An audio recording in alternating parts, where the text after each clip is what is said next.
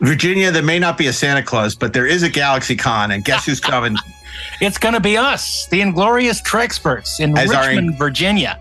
Inglorious Live Tour 2023 continues. Wow. Darren and me, Mark A. Altman, will be in Richmond at GalaxyCon on, when is it, Darren? It's March 24th through 26th. March 24th to March 26th in lovely Richmond, Virginia. And there are going to be a ton of great guests, but none of that matters because we're there. We're there. We are a ton of great guests. We are indeed. And we're excited because GalaxyCon is where it's at. These guys put on great shows with great guests, a great dealer's room, and plenty of entertainment. And we'll be more. And more. Yes, exactly. The illusion of beauty and more. So I'm really excited, Darren. It's going to be a great chance to, I was going to say, a great chance for you to meet the fans. That's right. And, for me to meet the fans, not you. That's right. That's right. I'll be eluding deadly scooter accidents. Oh my but I'm excited because, like I said, the Inglorious Live Tour, or as I call it, my farewell tour. This is like the Who. You know, I'm on my farewell tour, but we know how that turned out. They've been on the same farewell tour now for 50 years. That's right. 40 years. That was a Godfather reference. Godfather 2, actually. Yeah, he died of the same heart attack since. But it's gonna be great. Jodie Whittaker is gonna be there. Rosario Dawson, Kevin Smith, Bill Shatner, Brent Spiner. No, this is Columbus. That's Columbus. That's Columbus. You got to click on the Richmond one. I'm talking about Richmond, Virginia. I don't think they have all of their guests up yet. They don't. But Vincent D'Onofrio's going to be there. David Tennant's going to be there. Oh, one of our favorite people. You know who's going to be there? Not only is Bill Shatner going to be there, Walt Koenig's going to be there. We love Walt. Oh, good. Yeah, it'd be good to see him. Maybe we can. Maybe we can show him another movie he hasn't seen in 30 years. Jonathan Frakes will be there. Gates is going to be there. And nice. They're just starting to announce some of these guests, but the list goes on and on. And it's going to be, Mariel Hemingway from my favorite movie, Manhattan. Nice. And maybe if we can moderate a panel with her. I guess she's there for Superman 4, but we can talk about personal best in Manhattan. I think they'll go over the heads of the audience. They'll be like, what's going on here? Sarah Douglas is going to be there. We haven't seen her since Lola's. Yeah. Superman, that'll be great. Mark Pillow, Nuclear Man, is going to be there. Nice. And of course, the great Barry Bostwick will be there, star of such great legendary movies as Megaforce. So it's going to be a ton of fun. We're going to be there. We hope you'll be there too. Check out GalaxyCon.com for all the details, and we'll see you in Richmond, Virginia this March. Hey, Darren, have you heard about Trexperts Plus yet? Heard about it. We've done it. What it's are you amazing. Talking about? Of course I've heard about it. It's so cool. You're getting the whole Trexperts experience, but you're also getting a new podcast from us, the Inglorious Trexperts, Deck 78. This is true. It's like hanging with us in the lounge on a starship. But also cool guests talking about cool subjects. Trek adjacent topics like Alien, Battle Beyond the Stars, RoboCop, Logan's Run, The Black Hole. You name it, and we'll be there. Who knows? There might be a little one about The Godfather someday. Oh, that'd be fun. Maybe I want to do that. Be able to refuse that. They won't, indeed. So it's real easy to join if you want to support the podcast and become a member of Trexperts Plus to get all the great Trexperts Plus goodness. You want to go to TrexpertsPlus.com, TrexpertsPlus.com, and take off one for savings. Out. Yeah. You can sign up. It's very easy. And then from there on out, you can enjoy the full experience and you can be find your way chosen. to Deck 78, the hidden deck of the Starship Enterprise and the Inglorious Trexperts, where we hang out. Well, yeah, it's all good. Join us. The TrexpertsPlus.com.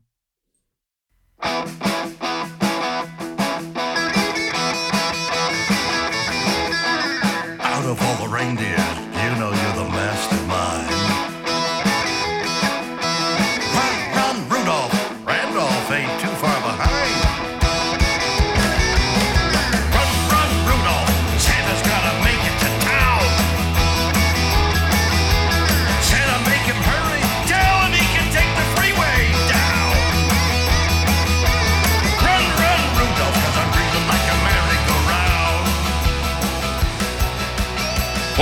Oh, this is Mark A. Altman.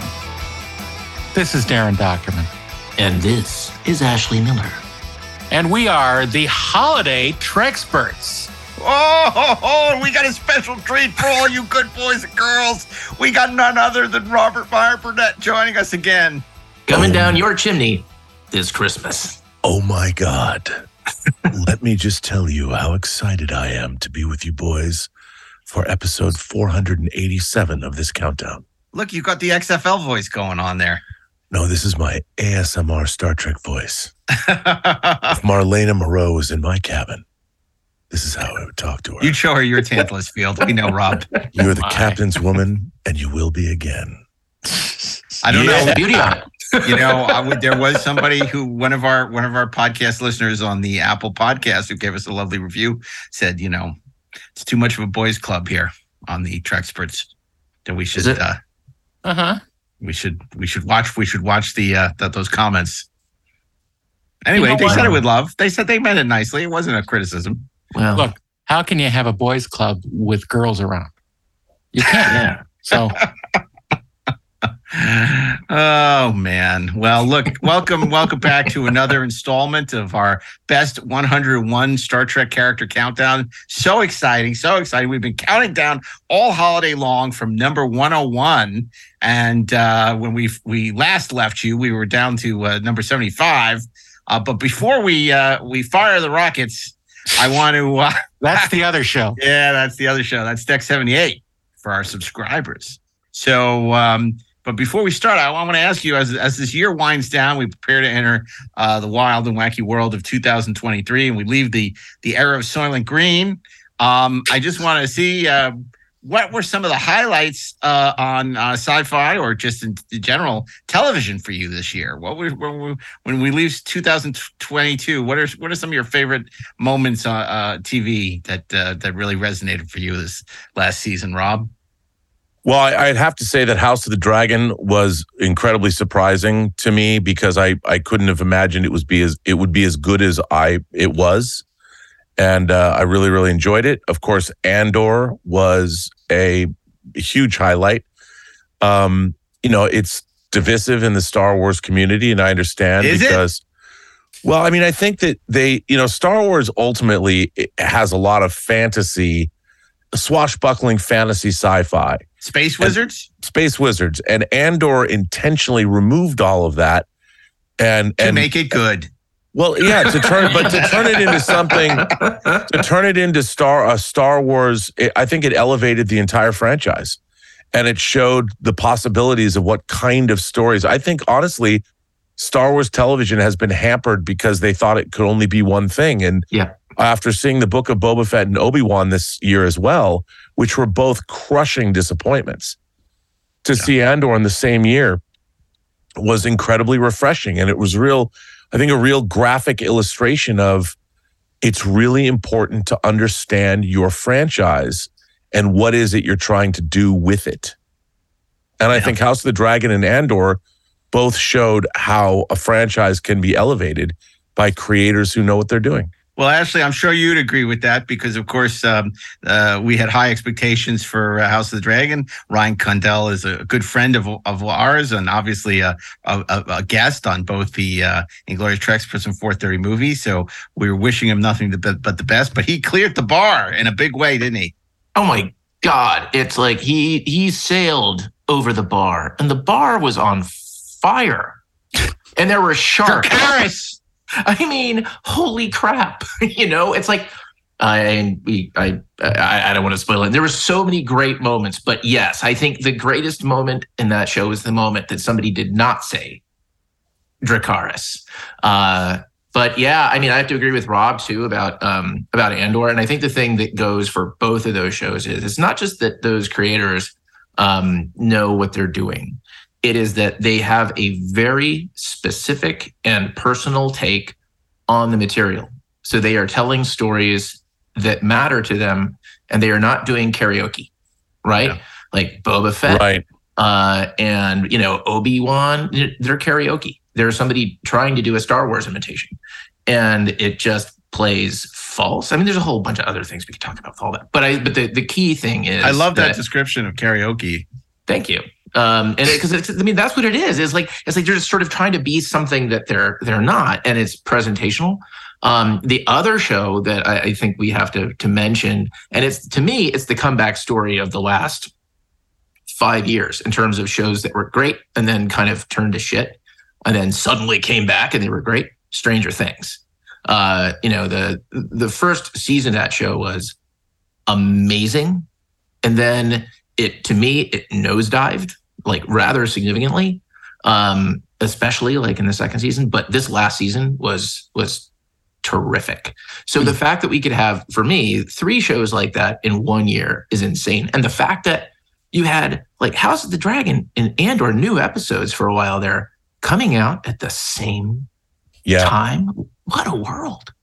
And Darren, it wasn't just 1 hour dramas, was it? It was documentaries too that were phenomenal. Well, I mean, the Light and Magic documentary on Disney Plus is amazing, unbelievable.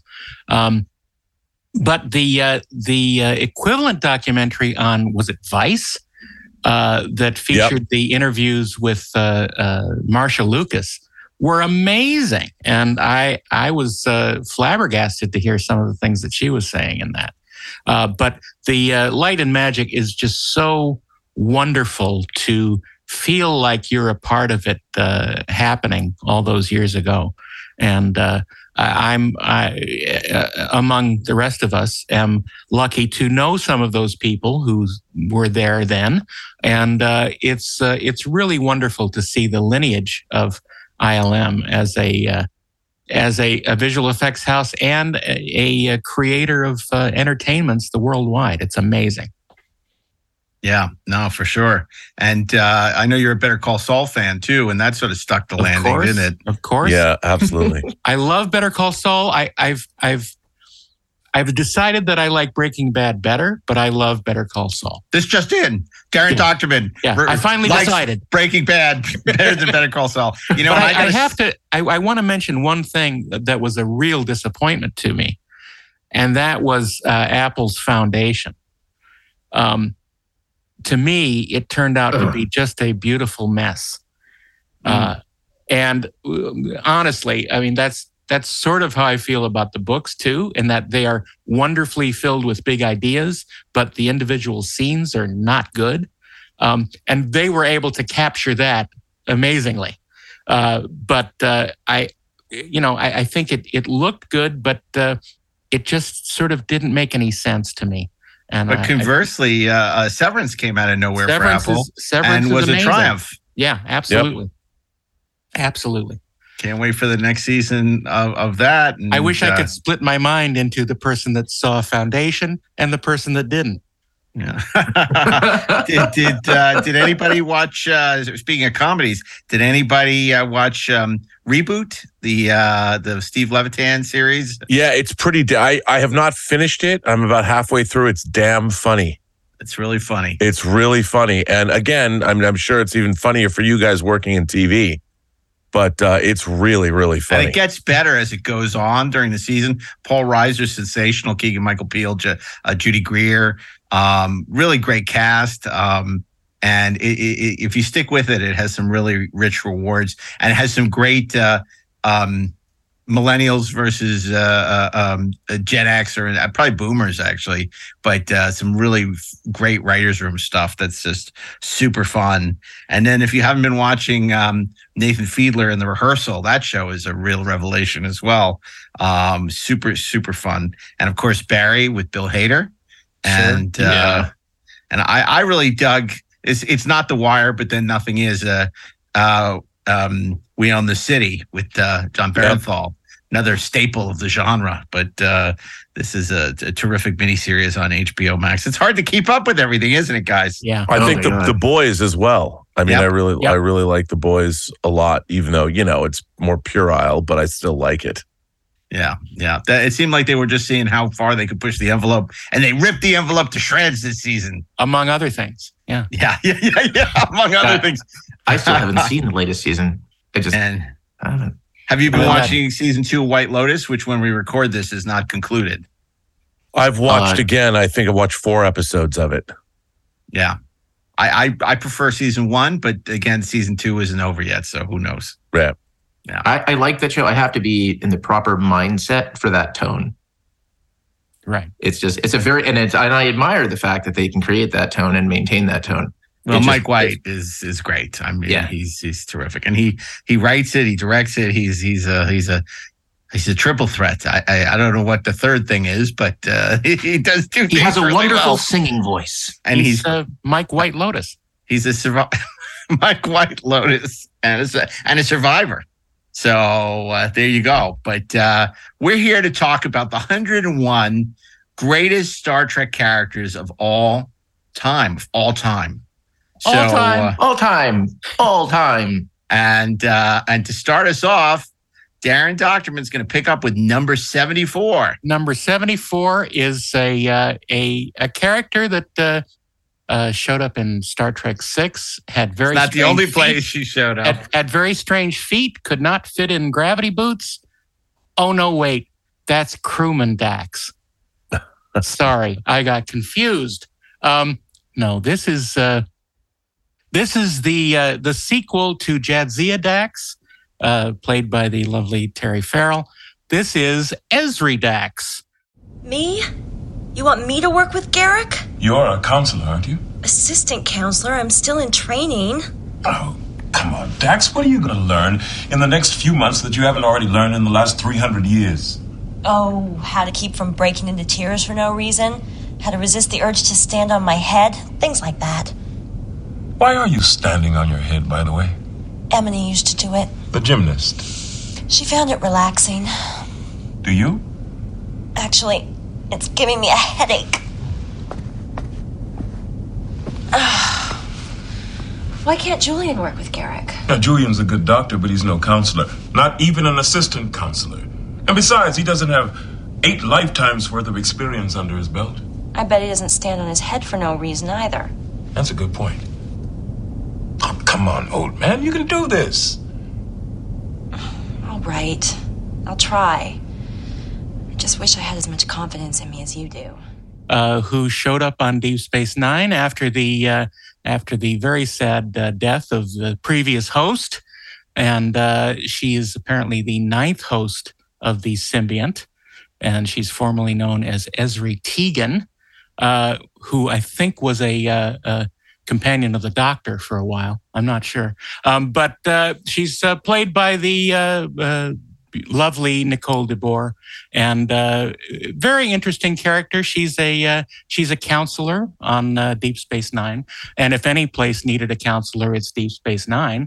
No one gets along, and I'm not sure how much she actually helped things on the station, because she was there during a lot of troubles. But I know that a lot of fans sort of didn't really accept this new character as much as they did Jadzia, because Jadzia was a very beloved character. But I think as the seasons went by that she was on, I think people began to accept her in this role. And I think there was some very interesting sort of problems that basically changing bodies will do to relationships. And I thought that was very fascinating. It turns out.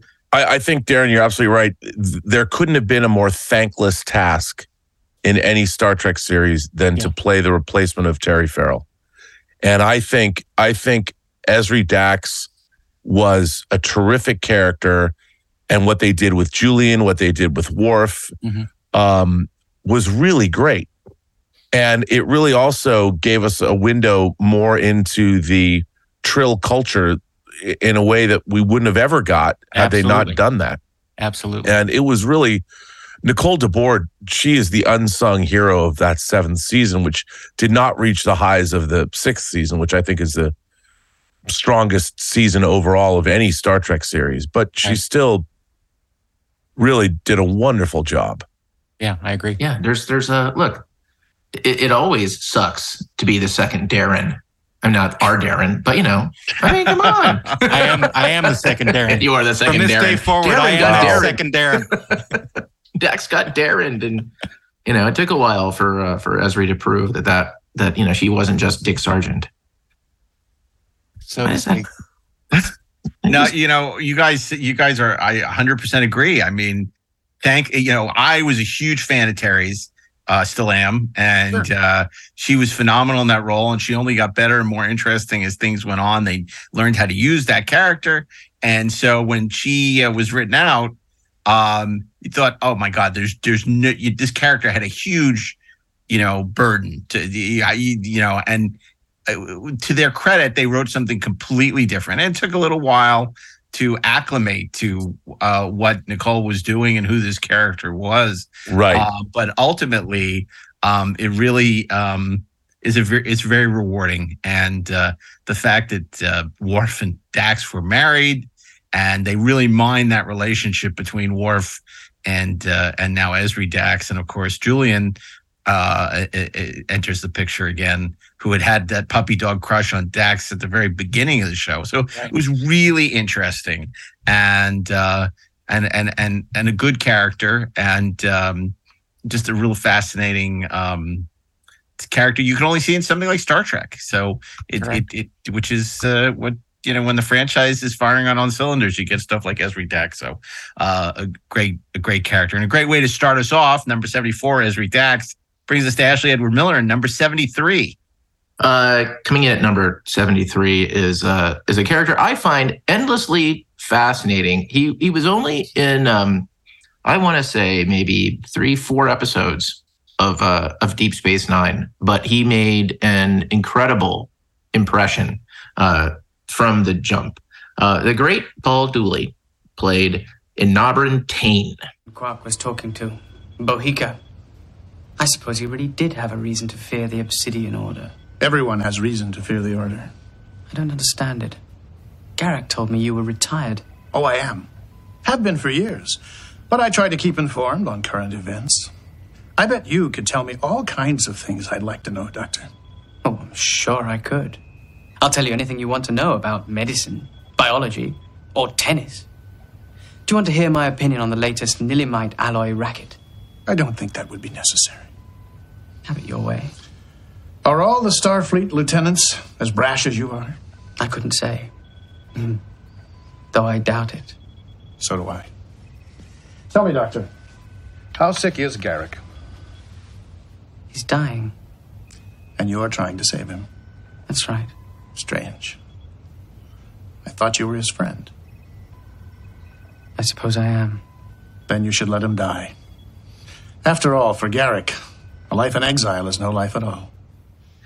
He was the leader of the Obsidian Order, and he was the man who planned the first attack on the Dominion with a plot to destroy the Founder's homeworld in the absolutely terrific Improbable Cause, the Diaz-Cast two-parter that I think was the moment that Deep Space Nine really cleared its throat and said, "Hi, we're here, and this is the show." And Tain is actually, he has an amazing relationship with Garak. And what's interesting about it is that you eventually discover that Garak is Tain's son. But it never becomes one of those things where it feels like somebody is working out daddy issues. It is just, it's more that Tain he presents himself as the model. He is the standard against which the Obsidian Order is judged, the standard against which I think Garak judges himself, but not just judges himself in terms of his accomplishments, but judges himself morally. And we'll talk about Garak when we get to him. But just terrific performance by Paul Dooley after terrific performance, just absolutely commanding the scenes that he's in. You can't take your eyes off him. He has a wonderful voice. I love it. I love everything. I love every scene this character is in. Yeah. Well, great. Fine then. Well, and what's interesting, they always say that bringing in a relative, and they did this in Star Trek 7th season, Next Generation 7th season, that it's the worst thing you can do in an episodic TV series. But in this case, it really worked because Garak was such an enigmatic character. And when they decided to bring his relative in, it was really, really well done. And of course, the stakes were epic. And it just seemed like another facet of this man that had so many layers to peel away that you never felt that it was pandering or that it wasn't the way they should have gone. Right. No, and his apparent death in the Diaz cast is handled so well. It's like Shakespearean tragedy when you realize that, holy crap, this guy who we have accepted as, okay, he's the smartest man in the room, no matter what room you're in, right? It's like he's playing like fifth dimensional chess. He's in your head 6 levels down, and he just gets the rug pulled out from underneath him in such a horrifying, tragic way. I can't believe, Rob is right when he points out how many of these relatives we've gone through, even on our list of characters. You're not going to find Paul Sorvino as Worf's brother in Homeward on this list, but or his mother. There are a lot of these relatives you're not going to find. Spoiler alert, but Enver Tain is such a great character. Paul Dooley, and it shows his range because at the time I think he was very beloved. Wasn't he doing Seinfeld at the same time or something? And this could not be more different than sort of other roles that we've seen Paul Dooley. He was certainly known for his comedic turn. Yeah, his comedic chops, and there's nothing funny about Tain in Deep Space Nine. Although the name is kind of funny. And anything that gave insight into Garak, who may or may not show up later on our list, was always fascinating. And that's a great 2-parter, and he's great in it. Yeah, absolutely. Okay, well, that brings us to number 72. Robert Meyer Burnett, tell us what we want. Ooh, I have to say this character is one of my favorite in all of the original series. This comes from an episode that was actually written by Gene Kuhn.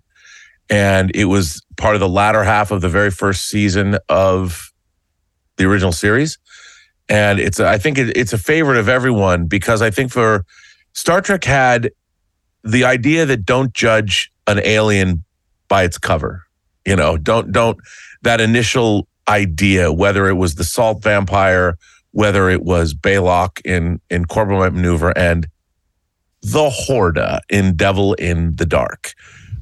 Mr. Spock, I know it's a terrible personal lowering of the mental barriers, but if there's a chance, I'll try.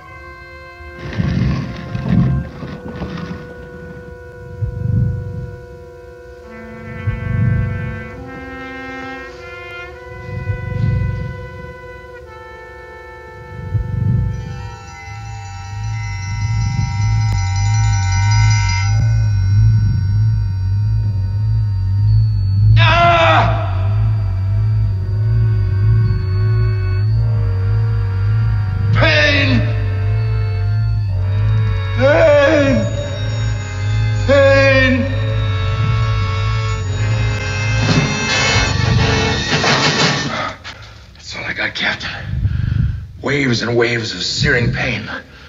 It's in agony.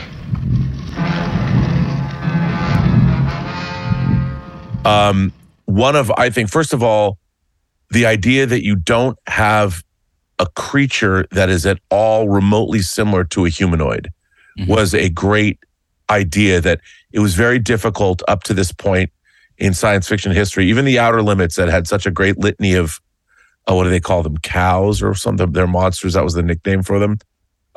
They were all kind of vaguely humanoid because it was hard to conceive of, much less execute on an alien that wasn't humanoid. And Star Trek did it a number of times.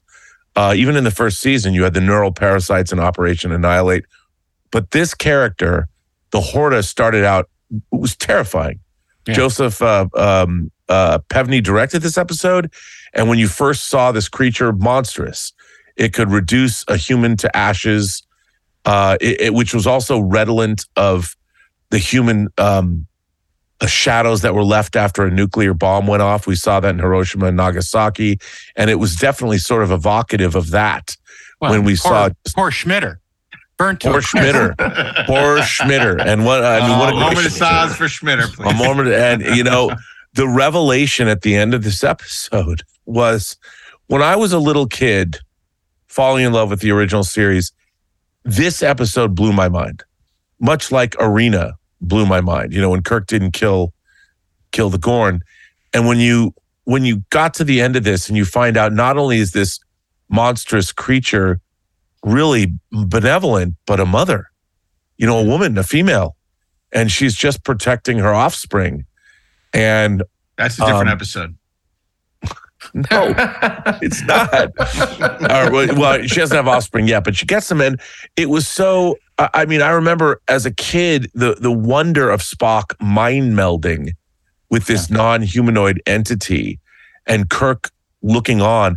There was truly a sense of wonder in this episode and where science fiction, could take you. And then at the end that not only had they all made peace, but then the Horta was put to work in this mining colony.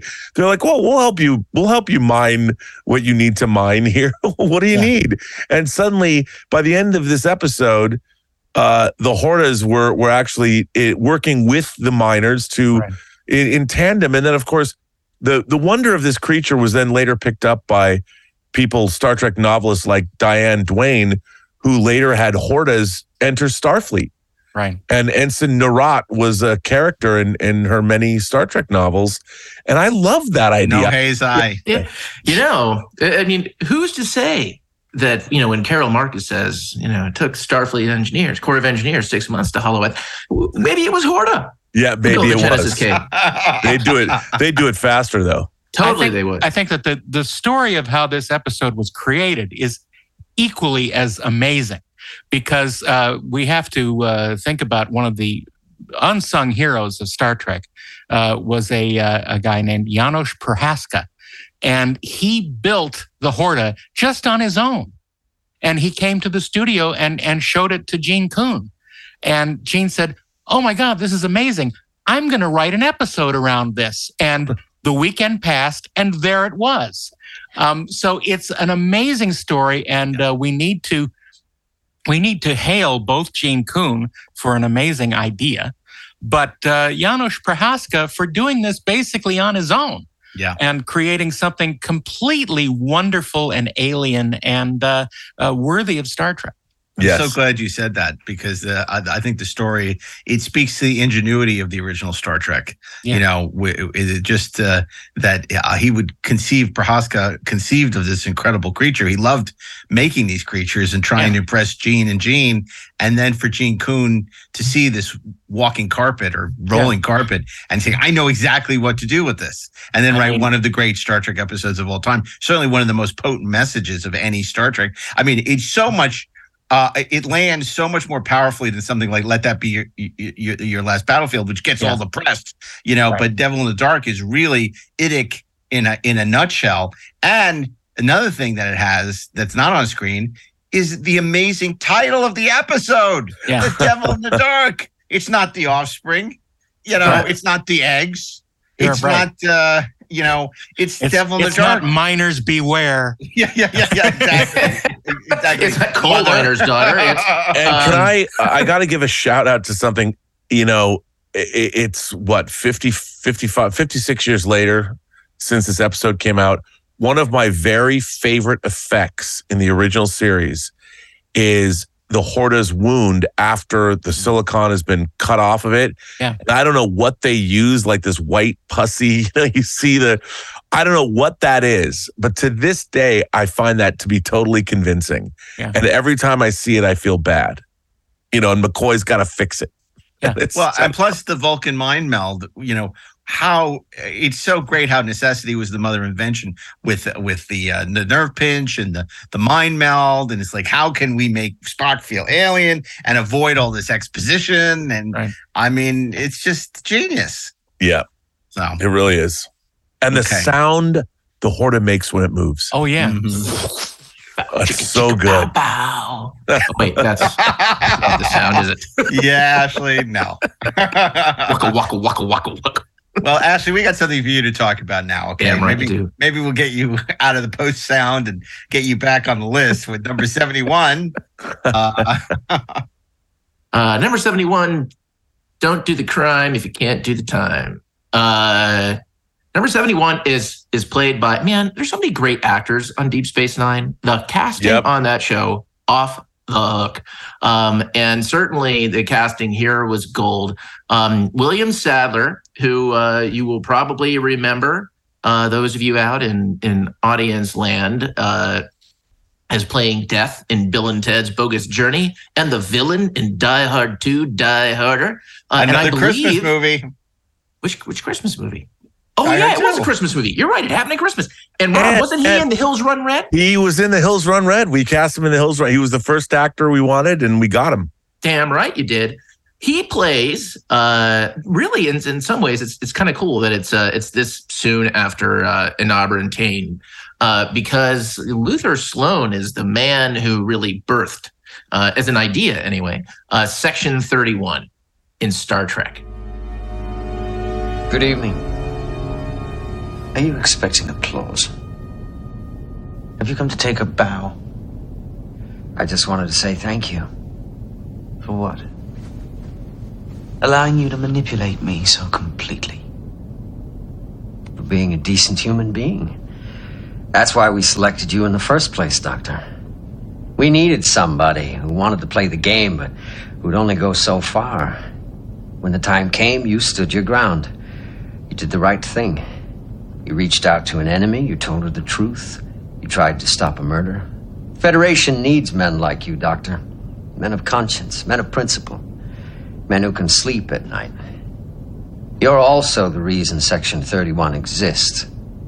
Someone has to protect men like you from a universe that doesn't share your sense of right and wrong. Should I feel sorry for you? Should I be weeping over the burden you are forced to carry in order to protect the rest of us? It is an honor to know you, Doctor. Good night. He was the kind of Starfleet officer that we had really never seen before. And, we thought that maybe we'd seen it. Deep Space Nine, colored in some darker areas of the page. And, characters certainly made very difficult choices. As Sisko once said, it's very easy to be a saint in paradise. And with Luther Sloan, what the writers of Deep Space Nine posited was, well, sometimes you have to have characters sitting in the background who are doing things that even our characters who wrestle, with these decisions can simply do them without the wrestling. And it presents Luther Sloan without endorsing Luther Sloan, but also without completely condemning Luther Sloan. And William Sadler just plays it with this menace, but not an over-the-top theatrical menace.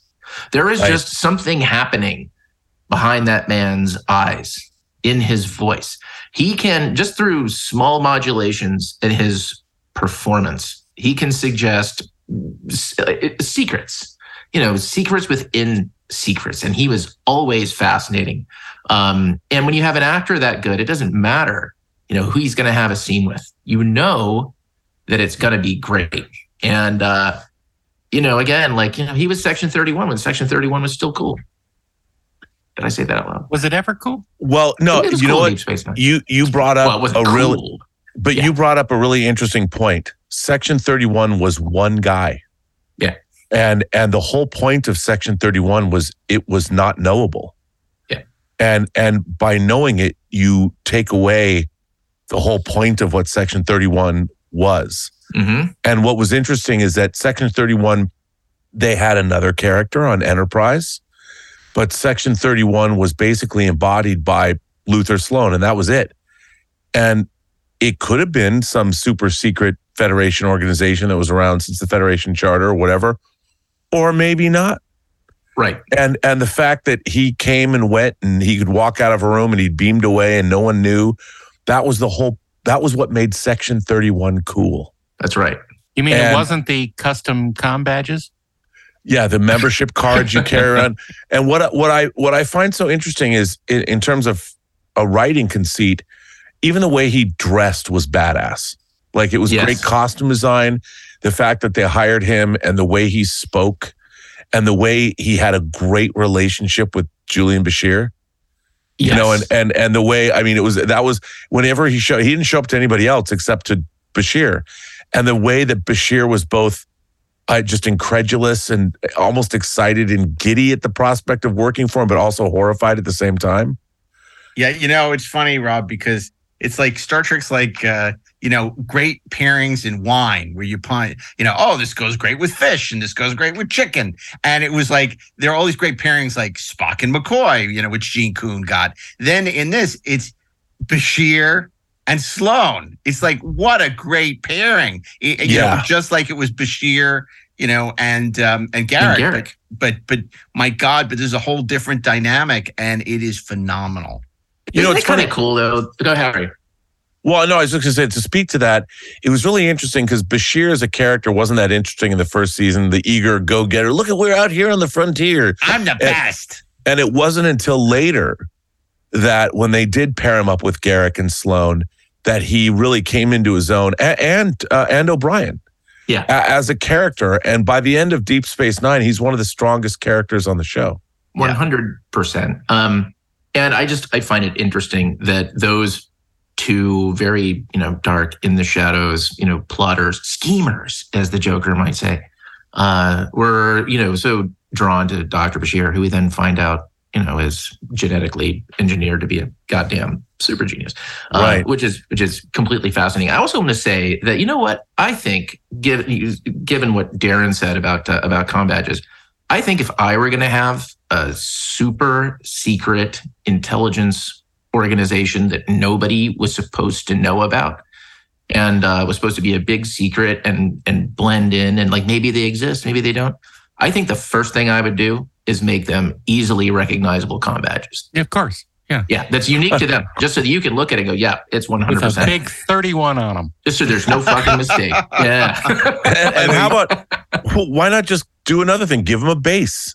And give them ships that are recognizable. And so if somebody wants to find where Section 31 is, they can go find the base where everybody works out of. Yeah. Well, before we go down into this rabbit hole, I just want to say, you mentioned Batman. And, you know, we didn't have a chance to mention the passing of the great Kevin Conroy, who is probably the greatest Batman of all time, next to Adam West. Next to Adam West. I just said next to Adam West. Yeah.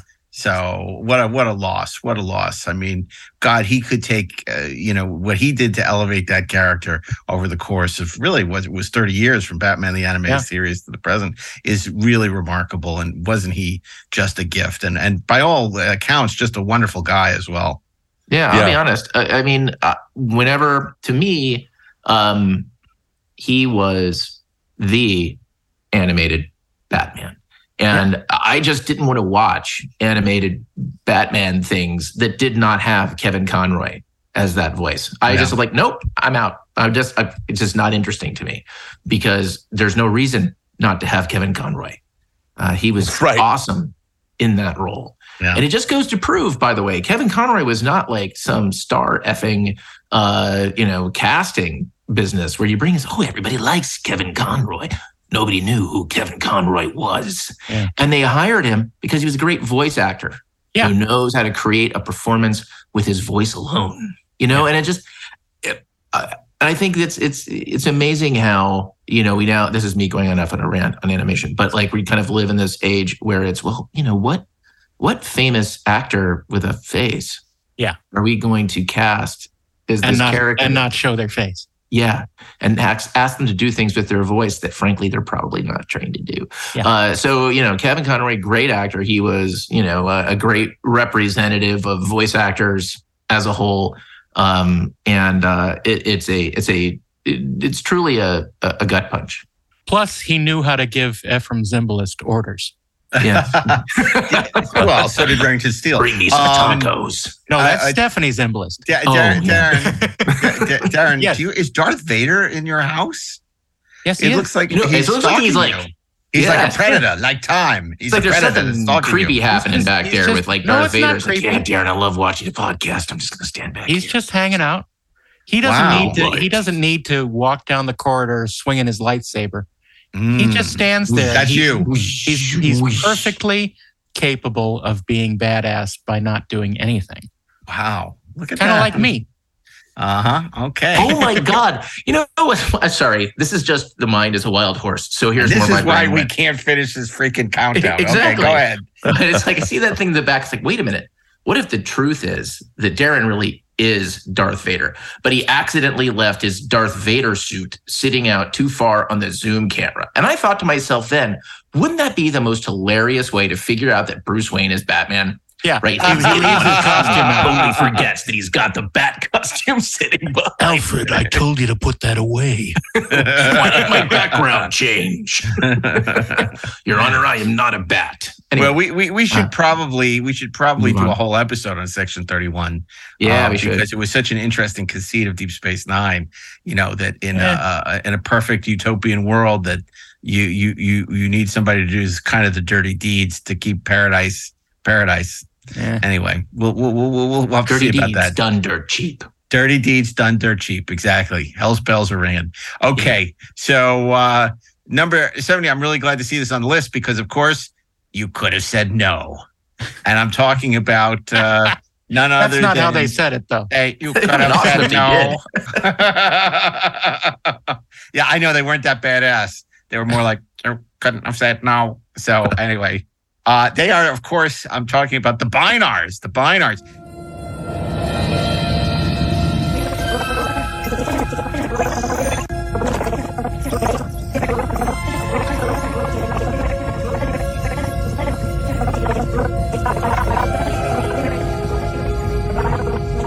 Can I ask you a question about the Bynars?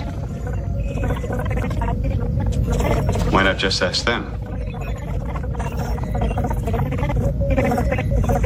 What is that high-pitched sound you make? That is our primary language. How can you process information at that speed? We store information with these buffers. We receive information all the time and save it until we need it. How did you happen to develop this ability? It happened over a long period of time. To have a society so intermixed with computers, it has tremendous advantages. And a few disadvantages. Now, this was again, this is very early in the first season. It was like, oh, so the show is going to have some science fiction. Right. Oh, the show might be good. Look at this cool alien conceit that they came up with. That's nothing like the original series. That is like this really neat group of characters that basically are aliens that their consciousness is all in a big mainframe or something. So, and they finish each other's sentences and sandwiches, I presume, as well. And they are the Bynars, and they're at the center of a delightful episode called 100101010101101. No, it's 110011. Okay, thank you, Rob. We love the Bynars, don't we? They're great. Well, I think you and I are the biggest proponents of this episode. Oh, I love this episode too. Yeah, it's I enjoy it. space doc. I think it should have been called Back in a Minuet. Oh, jeez. Oh, yeah. Well, we'll see if she makes our list. But this was great. It was great to see the way that the characters all dealt with the Bynars because they tended to flummox everyone except Wesley, who seemed to be able to talk to them because he was like a computer guy. He was a dork, yeah, just like them. And but they were, it was great because this is before every alien became like a weird forehead. Like they had like these cool matching costumes and they had the full prosthetic appliance and they really felt alien. They felt alien. I think that was something that was really cool. And again, it was like there were a couple of episodes early in the first season that sort of marked Next Generation's territory and gave you hope that this show would mature into something special. And this was one of them, and there are a couple other terrific episodes that season. We've talked about in other episodes why, first season tends to get a bad rap or is misunderstood. And certainly this is a standout. Not only one of the best episodes of season 1, but perhaps one of the best episodes. Having been watching it recently again on Pluto, I can say that this is also one of the better episodes, of Next Generation. Because, it's funny because unlike the original series where everybody remembers it because there's only 79, everybody remembers every episode sort of intimately who's a fan, right? Next Generation, there's so many episodes, you tend to just remember like Yesterday's Enterprise and Best of Both Worlds and Inner Light, and like the highlight reel. Right. But man, there's some bad episodes. There are some really bad episodes. I mean, I know because I've been watching Pluto, and my wife is fascinated. Every time she comes, she says, like, why? I keep finding you watching Pluto. What is going on here? Like, why you watching in order? I said, no, just because I don't need to make a decision. It's my way. Woman. The Royale is on. Leave me alone. I'm just like, I turn it on and I'm curious. It's like Russian roulette. Like, is it going to be, home soil, or is it going to be Yesterday's Enterprise? We don't know. And and then there's some episodes I don't even remember ever being made, but it's very interesting. It's been very interesting to they're on the 9th planet. There is no 9th planet.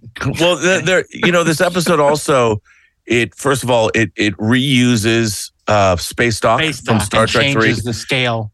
And here we go again. Yeah, no, but Mike Akuda told me when we were doing the documentaries, we had this long conversation about this, and he told me something really interesting. He went to Bob Justman and said, "Look, can't we put a docking clamp on the outside of the station or something to deal with the scale issue?" And Bob Justman told him, "Look, we either reuse this footage, and to be fair, they did a beautiful job inserting the Enterprise D into the footage from Star Trek 3, or we don't have a space station at all." Right. And welcome to television. And for me, it's like as a longtime fan, you have to make allowances. This is like Spock smiling in the cage, and how in modern Star Trek they turn it into a whole character trait rather than understand it was a production issue that it was gas. But it added to the show, and they added some really cool matte paintings that we wouldn't have gotten when you see crew disembarking into Space Dock. But I also think the use of the holodeck in this episode was terrific because the Bynars have to upgrade the holodeck to make it more of a lure to keep both Riker and Picard into the holodeck. And it will now send you notifications. Yeah, now they're in Galaxy Quest. Yeah, the character of Minuet, though, is a tremendous character. Okay, well, who knows? She might show up later, so let's not exhaust. No, but I mean, the idea of what the holodeck could be, and you understood overall what it meant to have a holodeck on the Enterprise and what could you use it for, and not just sexual things. Yeah, well, but the idea that you could truly be engaged. I mean, Riker was actually engaged. He was. It was very interesting. I won't get into that, but very interesting. No, well, Rob, we got a real treat for you because if the Bynars were something that you loved, we got something even more exciting for you. Not only an episode you loved, but it's at number 69. How perfect for you! It is. It's none other than one of your other most beloved episodes, featuring a phenomenal character that we both love. Yeah, it's funny. The way I love 11001001 is the way I love this episode from the 3rd season of Next Generation, The Survivors, an episode that never makes anyone's top 10 list except ours in Sci-Fi Universe. This episode is I think a phenomenal episode, again, where not everything is what it seems. Don't judge. I saw it again on Pluto, and it held up. It really holds up. There's great location work in this episode. It's got the great one. It begins the idea of Worf as a straight man delivering funny lines. Good tea, nice house, good tea. But it also presents one of the most compelling alien characters in Star Trek, and that's of course Kevin Uxbridge. I saw her broken body. I went insane. My hatred exploded, and in an instant of grief, I destroyed the Husnak. Why did you try to hide this from all of us? Was it out of guilt for not helping Rishon and the others when they were alive? No. You don't understand the scope of my crime. I didn't kill just one Husnak or 100 or 1,000. I killed them all. All Husnak. Everywhere. Played by veteran actor John Anderson, who had over a 40-year career. He was in movies, but mostly he was a character actor on TV. Mm-hmm. And he was on so many different shows. He was the Odyssey of Flight 44 or something in Twilight Zone. Right. The one where they fly back with he's a pilot of a commercial jet that ends up flying back to the dinosaurs. Yeah. 65 million years ago.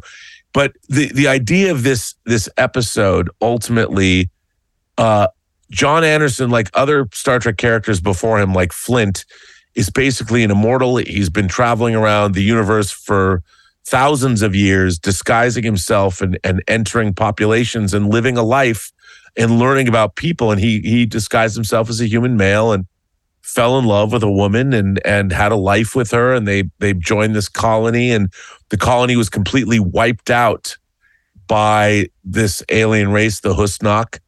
And he decided to live there. He decided to live there with an illusion of his dead wife. And the character doesn't know that our characters, the main cast of TNG, does not know this. And he gins up this whole fictitious event where these aliens are coming back. He wants them gone so he can live his imaginary life with his imaginary wife. And in that way, this really is not his beautiful house, and it's not his beautiful wife. I mean, and then of course, I mean, what's amazing is that at the end, he's revealed to be an alien called a Dowd, who's thousands of years old, and it's one of my favorite moments of Patrick Stewart's acting ever. You could not understand the scope of my crime. Yeah, he says this great quote. He says, when you find out that the Husnak killed these people, Kevin Uxbridge he's as powerful as the Organians. He's as powerful as any race we've ever met in Star Trek. He says, I didn't kill just one Husnak or 100 or 1,000. I killed them all Husnak, everywhere. He committed genocide against the race. They're not even on Memory Alpha. They're gone. Yeah, they are gone. Yeah. And what Patrick Stewart is looking at him, and you see in his face, we don't. He can't even comprehend the scope of his crime. He's 100% more effective than Thanos. He really is. That sounds like goes like on his ad. Right. But and it's funny because John Anderson played Jonathan Frakes' father in North and South. That's right. And this fight is all we have left. No, Jonathan Frakes told me that John Anderson told him that breakfast was the most important meal of the day because you stoke up the furnace. And as an actor, you need that furnace burning to do your job, which I thought was a cool thing. But I love, again, great science fiction, a great science fiction conceit with John Anderson, and what a wonderful performance. Yeah. And I love this episode. You and I, Mark, when we first met, love it. We bonded over this episode. That not you and the bonding, not the bonding, but not the bonding. Episode. No, I just like the fact that there's a strange alien named Kevin. Yeah. Well, I have a friend named Kevin who's kind of a strange alien. We've always loved this episode. I will defend it. It holds up. It's better than ever. It looks great. Location work. It's not a little bottle show. The whole thing where he's torturing Troy with the song in her head is creepy, and it's really a terrific episode. Yeah, there's nothing to defend, and it's so good. I mean, and I love it so much that I actually sat down with my writing staff on Dota, and we sat down together. We watched it, and the reason why we watched it was I wanted them to understand three things. Number one, how to convey a mystery with an answer that is just that huge and make it land emotionally from the point of view of a character. Number two, to get a sense of a character who is capable of doing something like what Kevin Uxbridge did on that scale, and how he feels about it. And then number 3, to get an example of other characters who are our stand-ins, trying to think about and contend with the unthinkable and make sense of it. It is so good. It is so emotional. Those performances are so great. That final scene between Picard and Uxbridge is it's one of the great all-time scenes in Star Trek. Because Patrick and John Anderson are so great together in that scene. Totally. And I mean, it's 2 titanic actors just going at it and not screaming, and just really subtle and great. And it's just terrific. It's just terrific. So we love it. We love that episode. Always will. And if you haven't watched it, you should absolutely check it out. Check it out. And speaking of checking things out, let's check out number 68 right now with Darren Dochterman. Back in the days when they had no idea what they were going to do with Star Trek after the original series, and they were planning on, is it going to be a movie? Is it going to be a movie of the week? Is it going to be a series? When it was a series that was referred to as Star Trek Phase 2, even though I think the official title was just Star Trek 2, they came up with this new character called Lieutenant Ilia. Transporter personnel reports the navigator, Lieutenant Ilia. She's already aboard and en route to the bridge, sir. She's Deltan, Captain. Hello, Ilia. Decker. I was stationed on the lieutenant's home planet some years ago. I'm sorry. That you left Delta 4? Or that you didn't even say goodbye? If I had seen you again, would you have been able to say it? Or as William Shatner says, Lieutenant Ilia. And Lieutenant Ilia was sort of a new type of character, because she was more human than human. She was very, very emotional, was in touch with her feelings, and very almost an empath from the episode of the same name. She was from the planet Delta 4, and she was completely bald. And Gene Roddenberry got a great kick out of this, because he, maybe it was a fantasy of his. I don't know. But she was bald, and it's strange that the Deltans are so in touch with their sexuality that they express it in many wondrous and different ways. And apparently, some of the backstory that Gene Roddenberry had for the Deltans was that if other species were to engage with, let's just say, intercourse with them, that it would completely overwhelm their psyche. It would quite literally blow your mind. Yeah, and ruin them forever. That may be a good way to go, but we see her appear in Star Trek The Motion Picture, and she makes it clear that her oath of celibacy is on record, so she's not going to wreck any crewmen. It does, interestingly enough, bring up the question of what was Decker and Ilia's relationship like? Was he sort of just in the friend zone and didn't get to play the reindeer games? Because I think if he had, he wouldn't be in the situation to be able to captain a starship anymore. Well, clearly that friend zone, it must be good. It's a safe space. Yeah. It's a safe space. It's okay. But you don't want the Romulans to violate the friend zone. Well, the Romulans do a lot of things that we may not agree with. They finally hooked up thanks to V'ger. That's correct. So Ilia was an interesting character. In fact, she probably would have made a good ship's counselor.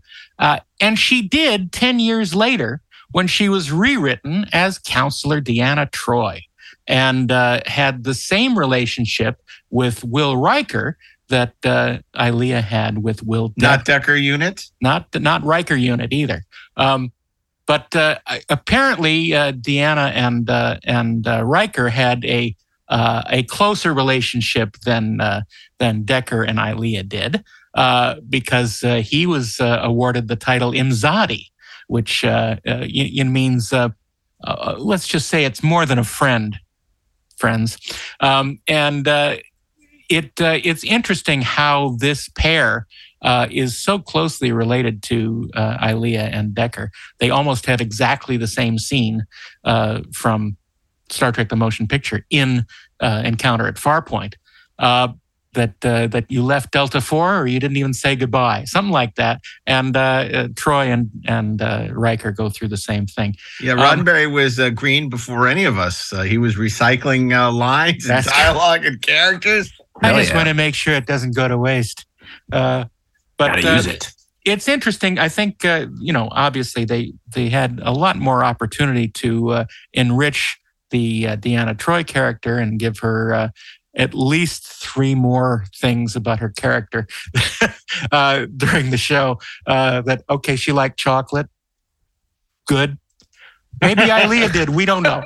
She can't fly starships. Ilia didn't have enough time to enjoy chocolate in the motion picture. So, I don't think that's a good thing. But yeah, and thank you, Ashley. She can't fly a starship worth a damn. Which I find kind of sexist, and I think that Ron and Brannon have a lot to answer for in that aspect. But I find it interesting the duality of Ilia and Troi.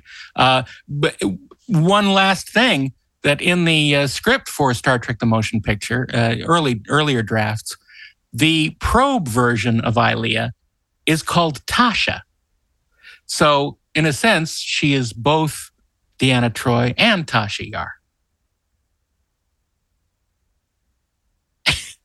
Wow. I'm just sort of seeing there's data quotes. There's all kinds of things. I'm just going through the whole list. I'm like, none of this is appropriate. You shall have no vaccine and no Tasha Yar. Okay. That's there what you the go. Pfizer CEO said. We were cheating a little at number 68. We had Ilia and Troi, but legitimate. And Ilia and Troi. We had them both. And so did Kirk. So no, I love you, but I hate you. But I think the idea of having a counselor on board was really interesting, and yet they never really dealt with it in any meaningful way. The fact that there was someone that people could go to who were having in a couple episodes, but it was only for the guest stars. It wasn't for the main crew. Because that's what happens when you've got when you posit, especially at the outset, when you posit a bunch of characters who don't have any fucking problems. Right. And no flaws. Yeah. They have no flaws. They have no dysfunction. So what do they do all day? They do nothing. And it's a perfect world of total pleasure. There's just one catch. And you can't say, oh, well, she does diplomacy. Well, no, she doesn't, because you got Patrick Stewart right there, and he does diplomacy. It doesn't matter what your org chart says. And he memorizes goofy words. And I think part of the reason that Troi isn't higher on this list is because they really couldn't figure out how to use this character for a long time. Yeah. And it's only towards the end that you see her in Face of the Enemy and some of these other episodes where oh, okay, that's how we'll use her. But it was really late in the game. I mean, Troi was not one of the more interesting characters, despite the spirited performance by Marina Sirtis. Correct. Yeah. Okay, so number 67, Rob. This is a character that's been played by at least 5 different people in the history of Star Trek. That's true. But I don't care about anyone except one of them. To be honest, maybe 2. Majel. Maybe 2. That was in yesteryear. She's been in alternate universes. She's been animated. She's been in modern Star Trek. She's been in Stranger Things. Universe, it's all that stuff. But anyway, once again, obviously bringing relatives into shows usually is one of the things that signifies their death knell, but not back in the 1960s because it hadn't happened as many times as it's happened since then. But it was actually the opposite. It was like, oh my God, it's a relative. Yes. Wow. In the very famous second season Star Trek episode, Journey to Babel, the character of Amanda Grayson. I do not understand the question. What is it, Spock? I do not understand the question, Mother. Well, you're half human. The computer knows that. The question is irrelevant. Spock, the retraining of your mind has been in the Vulcan way, so you may not understand feelings. But as my son, you have them. They will surface. As you wish, since you deem them of value. But I cannot wait here to find them. Why? Where must you go? I must go to Earth to offer testimony. You do this for friendship. I do it because I was there. Spock, does the good of the many outweigh the good of the one? I would accept that as an axiom. Well, then you stand here alive because of a mistake made by your flawed, feeling human friends. They have sacrificed their futures because they believed that the good of the one, you, was more important to them. Humans make illogical decisions. They do indeed. Spock's human mother shows up. Now, we had heard about her before. Obviously, yes, it's another one of those things in Star Trek history where it wasn't clearly defined until later. So Spock, I always thought when Spock says his ancestors, one of his ancestors was human, when he says that, he just doesn't want to reveal a lot of himself to people. So he exaggerates. Mm-hmm. That's the way I've always believed in it. But he does say, Spock does say in The Naked Time, an Earth woman living on a planet where love, emotion is bad taste. He says that in The Naked Time. So this is, of course, Spock's mother, played by Jane Wyatt, who I don't think in the history of casting, they could have picked a better actress to play Spock's mother than Jane Wyatt. Yeah. So Mark Leonard's father, to Sarek. If a Vulcan had to have a human mother, I can't imagine a better woman to be your mom than Amanda Grayson. Oh, Mr. Cotter, I got a note. From Epstein's mother. Please excuse Scott. Please excuse Spock from class today. Signed, Spock's mother. I mean, a teacher. Look, she was a wonderful choice to play this. She had a sense of humor. She had poise, grace, beauty. She was just delightful, and she was Nancy Hedford's mom. Oh, that's right. Oh, that's right. That is correct. But yes, I love this character. I loved her when I first saw her as a kid. And, we didn't see her again until the animated series Yesteryear that she was voiced by of course, Majel Barrett, Roddenberry. And then, she was played by our favorite Winona Ryder. Yeah. In Star Trek 09, and she was played again by Mia Kirshner in Discovery. She keeps coming back. And then, of course... you keep coming back. Yeah, Cynthia Blaze played her in Flashback, but she's just a wonderful character, and she's the mom you want to have, especially if you're a conflicted half Vulcan, half human child. Well, I want to read you. This is from TV Guide, November 20th, 1936. This description of Journey to Babel. Jane Wyatt portrays Mr. Spock's human mother in an episode that examines the Vulcans' family relationship, 60 Minutes. It's like, that is the worst description. Yeah, it's accurate, but it could not make Journey to Babel sound less interesting. I mean, it's like, that thing has it all. It got a shuttlecraft, it got Orions, it got action, it got a fight. You're given Tellarites and Andorians. You're given one sentence to explain the Tellarites episode in TV Guide. Yeah, and that's what you go for. Miss Jane Wyatt plays Spock's mother in an episode that deals with family relationships. Yeah. It's funny that she was a bigger star than Mark Leonard at the time. How do you Sarek a Vulcan? I mean, mine would be like, Pigman gets shot. Kirk asks why. I mean, yeah, it's like Benoit Blanc has to solve the mystery of the dead Tellarite, while peeling back the glass onion.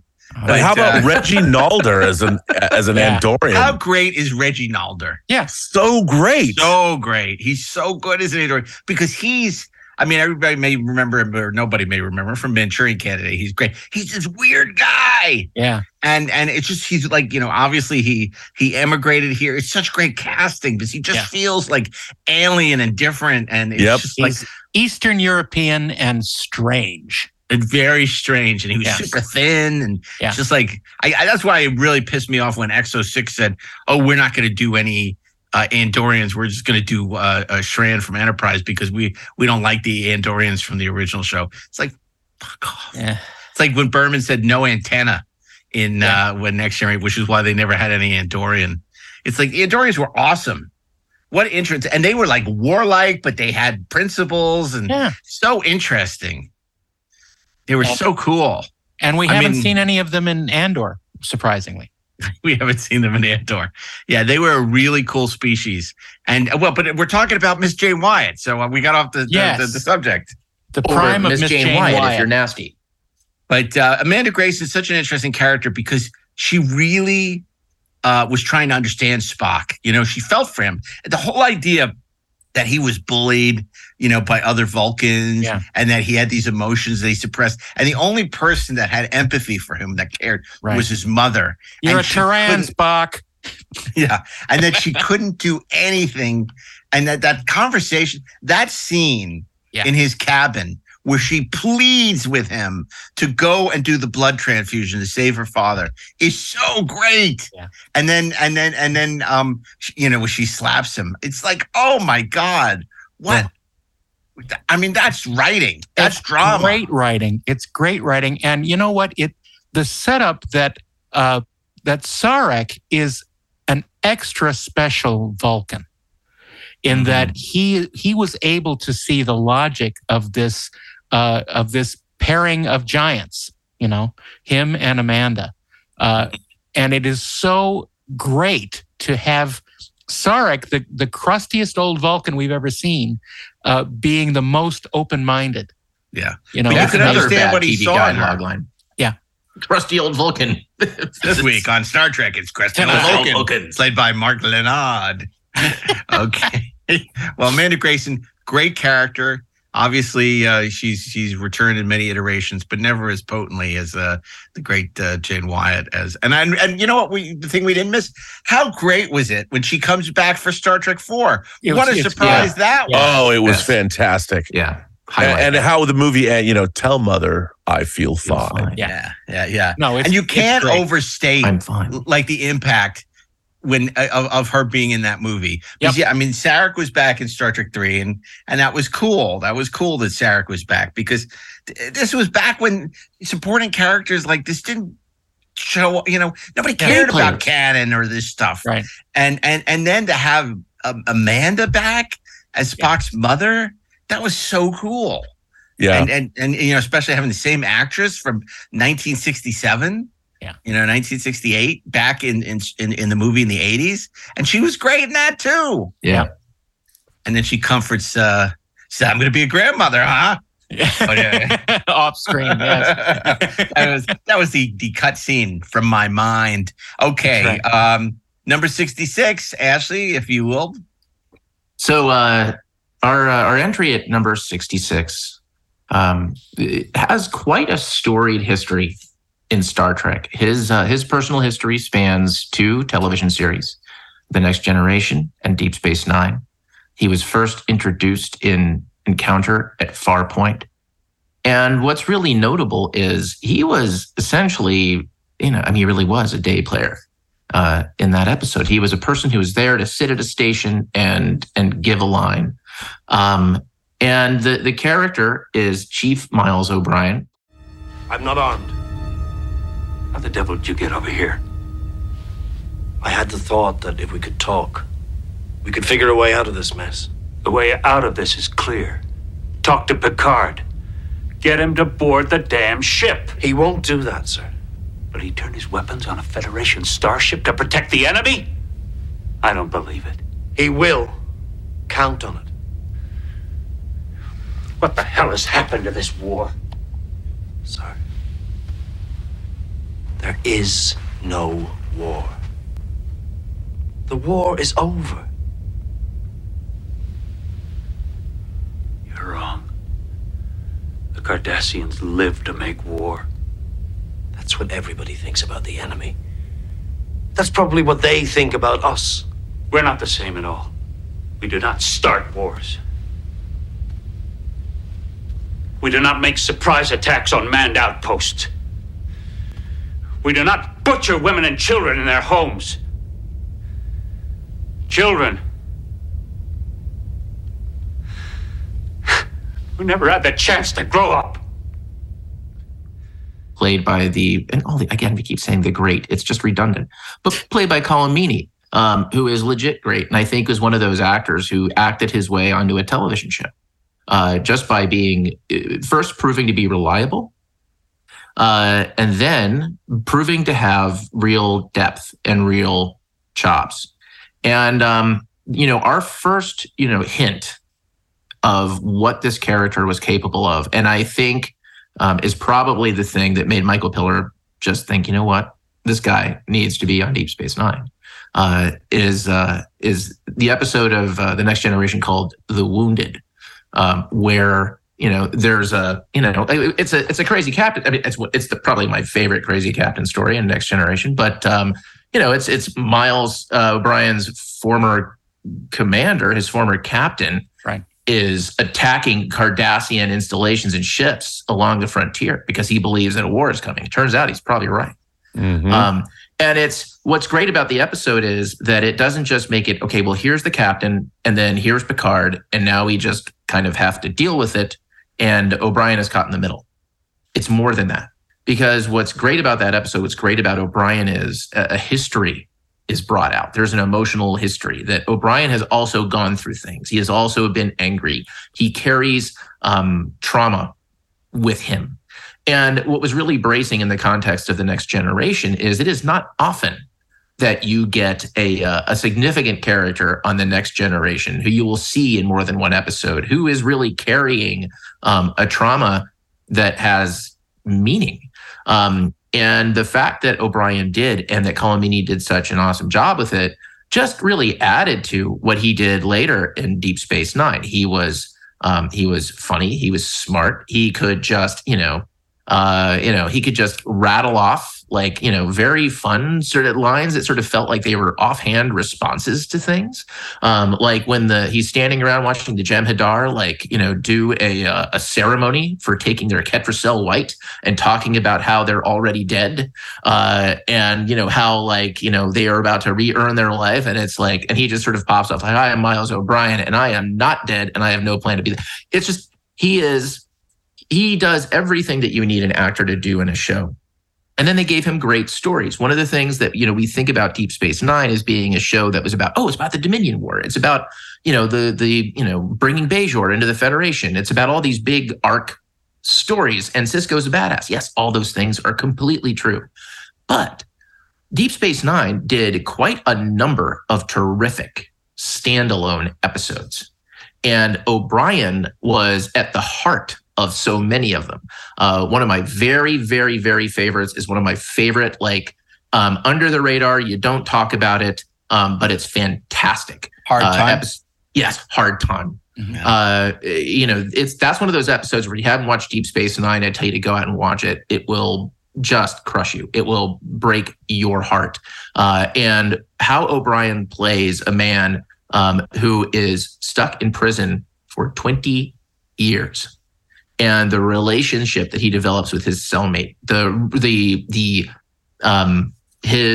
way that he is affected by his environment, the choice that he makes at the end of the episode, and the fact that Deep Space Nine had the cojones to make him live with it, even though it turns out to have all been planted into his head, that it was still a choice that he made, that he is going to wrestle with forever.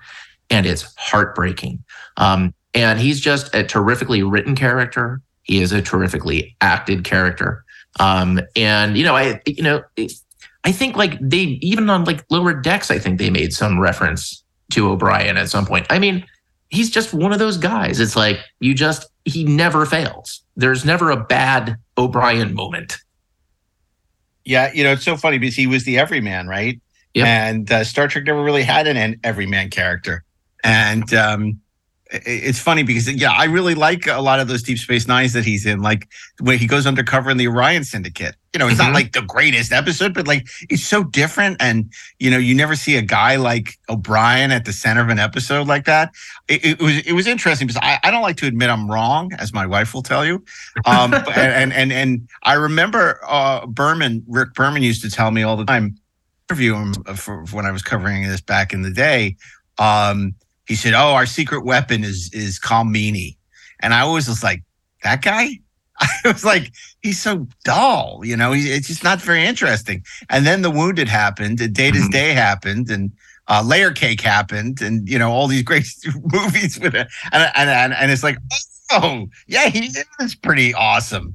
And of course they made, people talk about Worf coming to Deep Space Nine, but really in the beginning it was bringing O'Brien. And it was like, why? Of all the characters, this is the guy you bring to Deep Space Nine. But boy, did Ira Behr and that writing staff know how to use him well. Yeah. And then pairing him with Bashir was so inspired. And, but then, Bashir's a great character. I mean, O'Brien is a great character. And I would have never seen that when he was transporter chief in the closing credits. Mm-hmm. Right?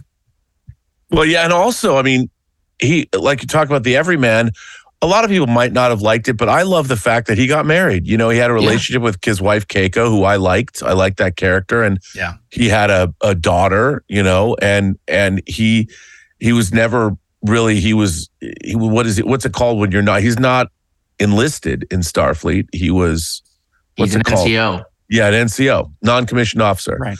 And I really liked that about him. And again, a character that really shined when they brought him onto Deep Space Nine. And again, the relationship he had with Julian Bashir was delightful as they developed that over the course of that series. And they used to go to, do the World War II and the James Bond stuff and the holosuites together. That was so much fun. But Ashley, what was the episode where his daughter, they go on that planet and then she falls in that thing and suddenly she's like 30 years older? That's crazy good. Yeah, I was just trying to remember what that was. It's like because Children of something or Children of Time was a different episode. I forget what it was. Like 6 or 7 seasons, but it's like heartbreaking. Oh, completely. That's the thing. Like when you have actors who are that great and you have worked with them over time to really flesh out who they are, and you make them carry it with them, on the page and on the stage.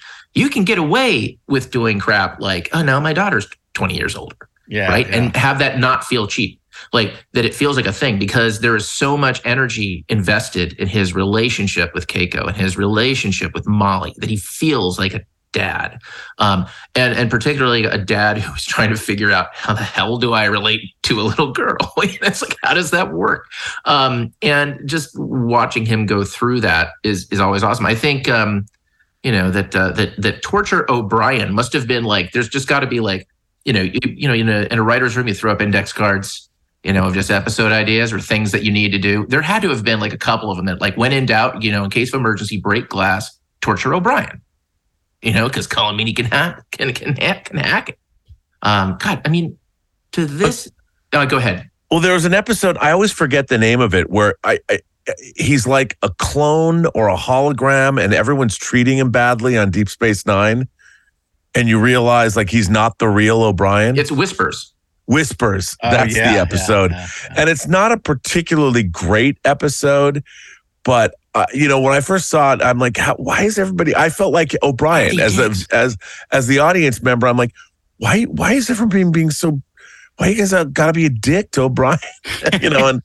And I've come to really like that episode because it is, when you find out what happens at the end, you're like, oh, and it's kind of a tropish episode, but I love Colm Meaney's performance in it because he feels so bad for himself. He doesn't understand what's happening. And when you find out the revelation of it, it's like, oh man, that's hard.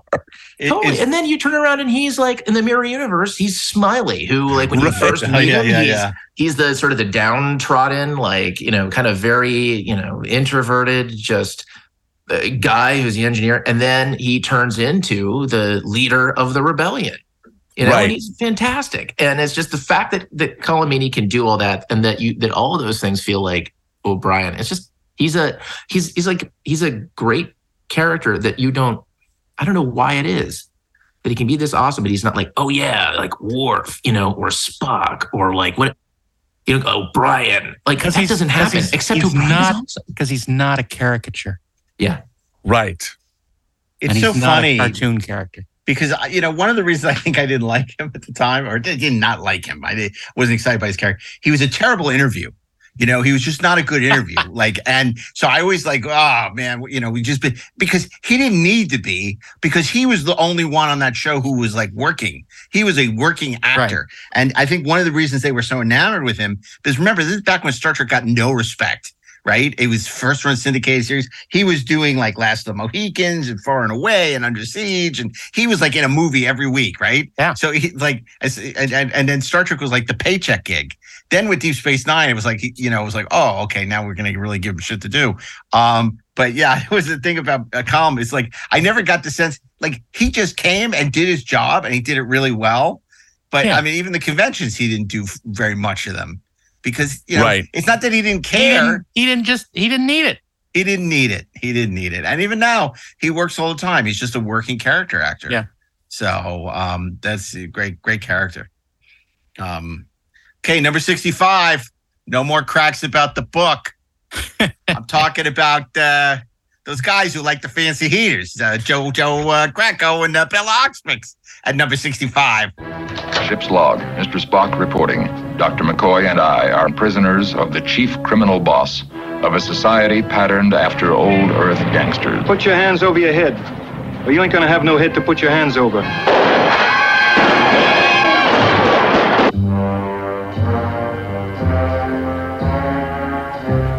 You want to live, don't you, Kirk? You bet you do. But after I get through with you... I don't have those tools by then. I'm gonna call up your ship and have them pick you up in a box. I don't like this. I'm gonna get one myself.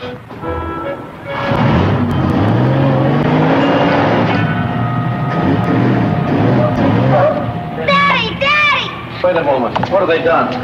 What have they done to you? What have you done? Okay, Pally, we're going for a ride. Someday they're gonna want a piece of our podcast. But man, I love this freaking piece of the action, and it was so fun to have the Enterprise, Kirk and Spock suddenly find themselves in a cross between a Jimmy Cagney gangster movie and it's a little White Heat and a little Caesar, and it's all in there. It's just the love of they're in a Warner Brothers gangster movie, and it's so much fun, and it's so funny. It's not just the situation they're in. The writing is so sharp in that episode, and the performances, you can just tell that Bill and Leonard are having a ton of fun, and you have these great character actors in Vic Tayback and Anthony Caruso who are up to the task. They are also having an amazing time playing these gangsters who are just completely befuddled by Kirk and Spock and the contamination of the horizon from 100 years ago. And it's kind of a miracle script because it doesn't make fun of our characters to make them look silly. Right. Our characters don't look silly. They're just in a silly situation. And I believe it's called very different thing clutch. They're a very different thing from Star Trek 4. Yeah. Okay. Fair enough. I mean, in a way, it is Star Trek 4 because they're completely out of their element. It also uses the Paramount backlot well. Right. They're back on that Paramount backlot, that same street that they've used 1,000 times on Star Trek.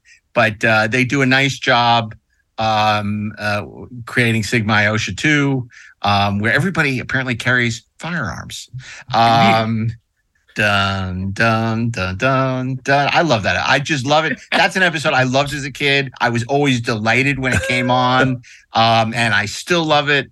And I still think it's hysterical. And that Fizbin, but we're talking about JoJo, not Piece the Action. We're talking about Krakow and Bella Oxmix. And there are a whole bunch of bosses. And Teppo and yeah. the rest of them. It sounds like a Christmas song. And then there's, like Rudolph. And there's Teppo. And there's a lot of bosses. But Bella Oxmix, though, Mark, he just looked cool. Yeah. He exuded cool. I mean, JoJo Krakow kind of looked the way he was. He was a thug. He was a thug. He was a clod. Yeah. But Bella, first of all, Bella Oxmix is one of the greatest names in Star Trek history. Yes. I mean, the Bella, you just Oxmix. I mean, it's like, it's so great. And his voice, everything, the way he was dressed, the fact he wore glasses. Yeah. I mean, he was, again, and I'll tell you something. I know it's like, how do you save money by shooting on the back lot? What can we do to figure out some conceit to make the back lot work for us again? We did it in Miri. Let's go do it in a piece of the action. It works better here.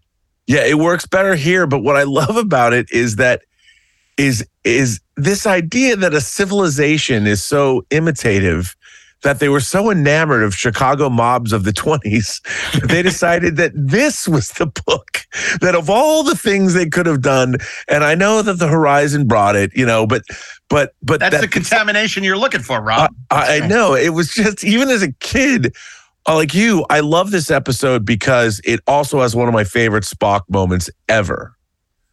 You are an excellent Starship Commander. Yeah. And I just missed the scene where Kirk gives the teamwork speech, and then he beats that crewman to death with a bat. That was crazy. But Rob, as great as that thing is, you're an excellent Starship Commander. I totally agree. I think equally as good is when he's being all cocky with McCoy and says, "We fit the and the Enterprise should answer." And then it's a bang bang, the smallest little handgun in the world. Oh no, it's so, everything about it is great. But I love JoJo Bella Oxmix. Yeah, he's great. I just love that guy. As a matter of fact, it really I was kind of hoping, there was a lot of talk about Quentin Tarantino's Star Trek.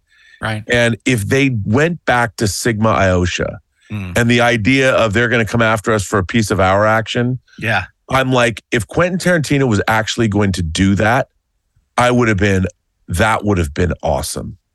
Because it would have been, would it have been later? Like, how would they have done that? I don't know.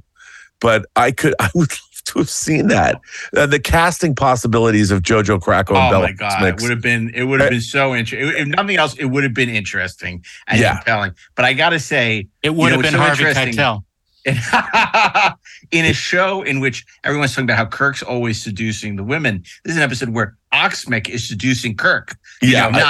Not romantically, but he wants something from him. And it's so great where he's throwing everything at, come play pool, have a drink, this woman, it's just like, he just wants these fancy heaters. And it's great. It's great. And Anthony Caruso is so good as Bella Oxmix, and, Vic Tayback is JoJo Krakow. I love when they infiltrate, JoJo Krakow's headquarters, and, did you hear that? It's the sound of a machine gun bolt. Oh, it's just bolt being pulled back. And then I thought I was gonna, have to, because then because JoJo Krakow starts as comedic and then he becomes very sinister. Yeah. I thought I was gonna have to go and find you and hear you deliver yourselves. What's so great is this is an episode that's humorous, but no character is compromised for the sake of humor. I believe I said that. You already say that? I was like, you feel they're in danger the whole time. Yeah, you do.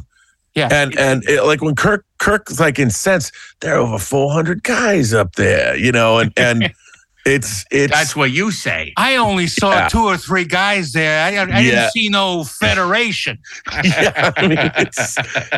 Which makes sense. Yeah, and that was a turnaround where I remember as a kid watching that going, uh-oh. Well, and then how cool was it when he does the phaser spread and takes out everyone on the street. On the block.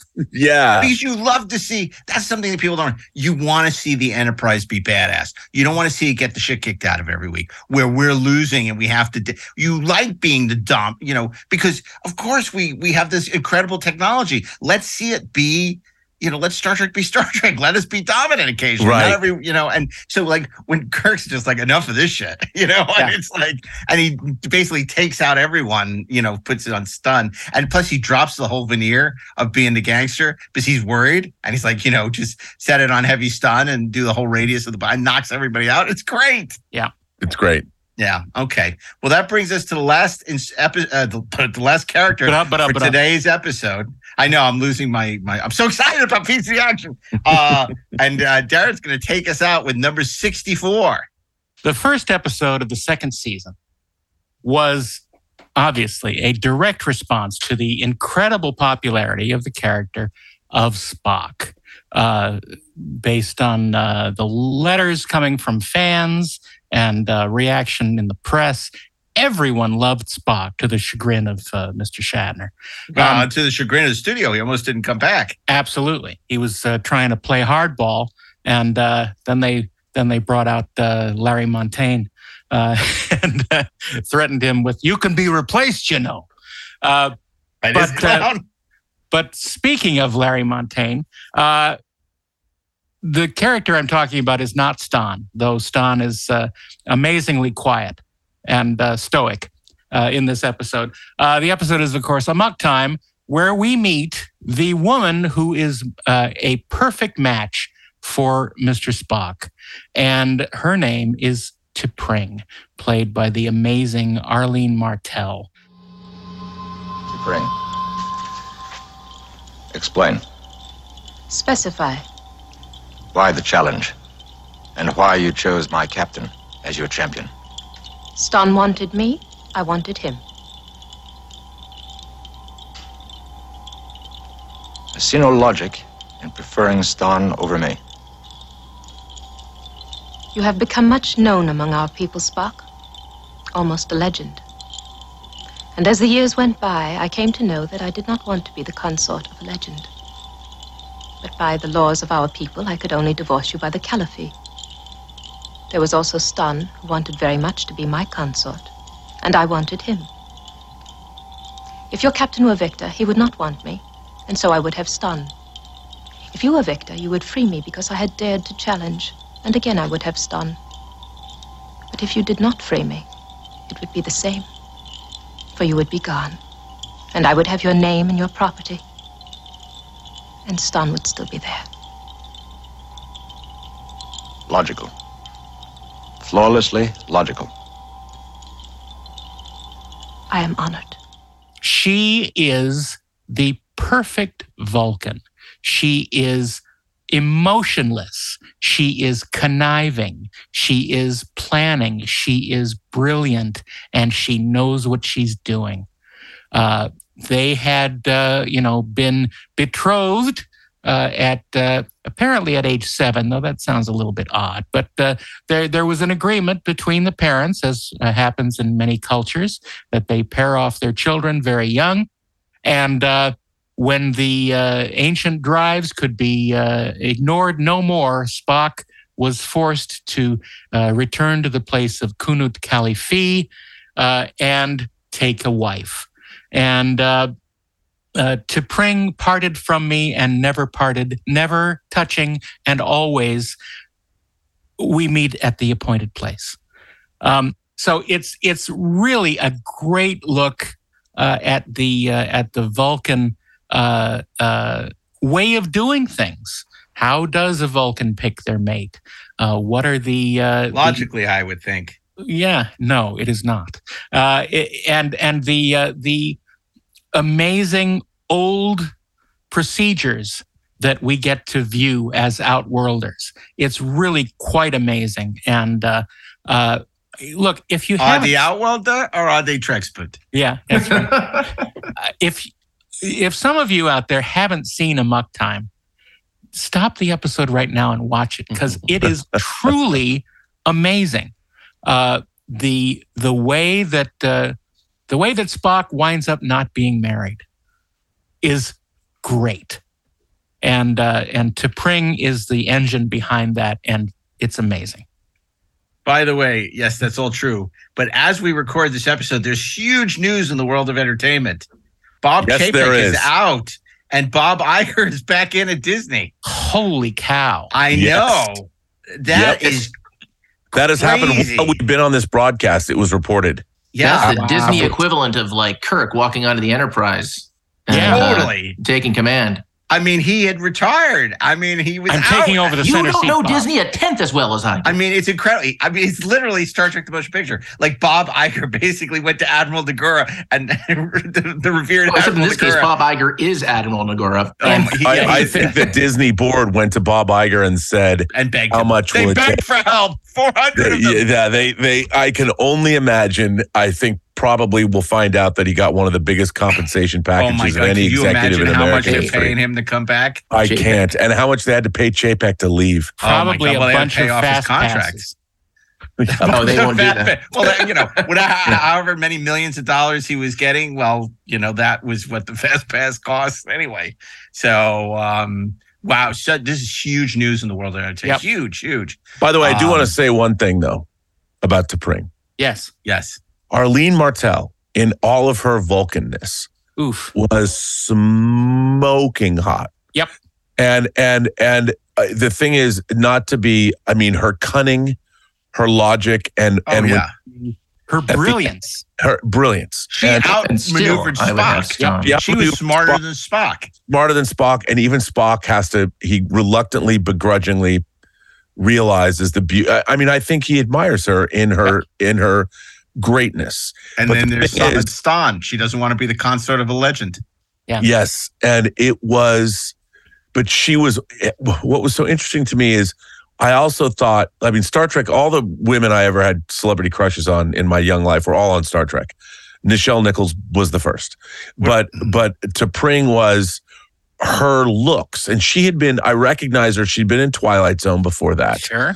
And she'd been in other TV shows, but the way that, again, we talked about people who can play Vulcans, and in Celia Lofsky and Arlene Martell, Arlene Martell might be the greatest portrayal. She got it, man.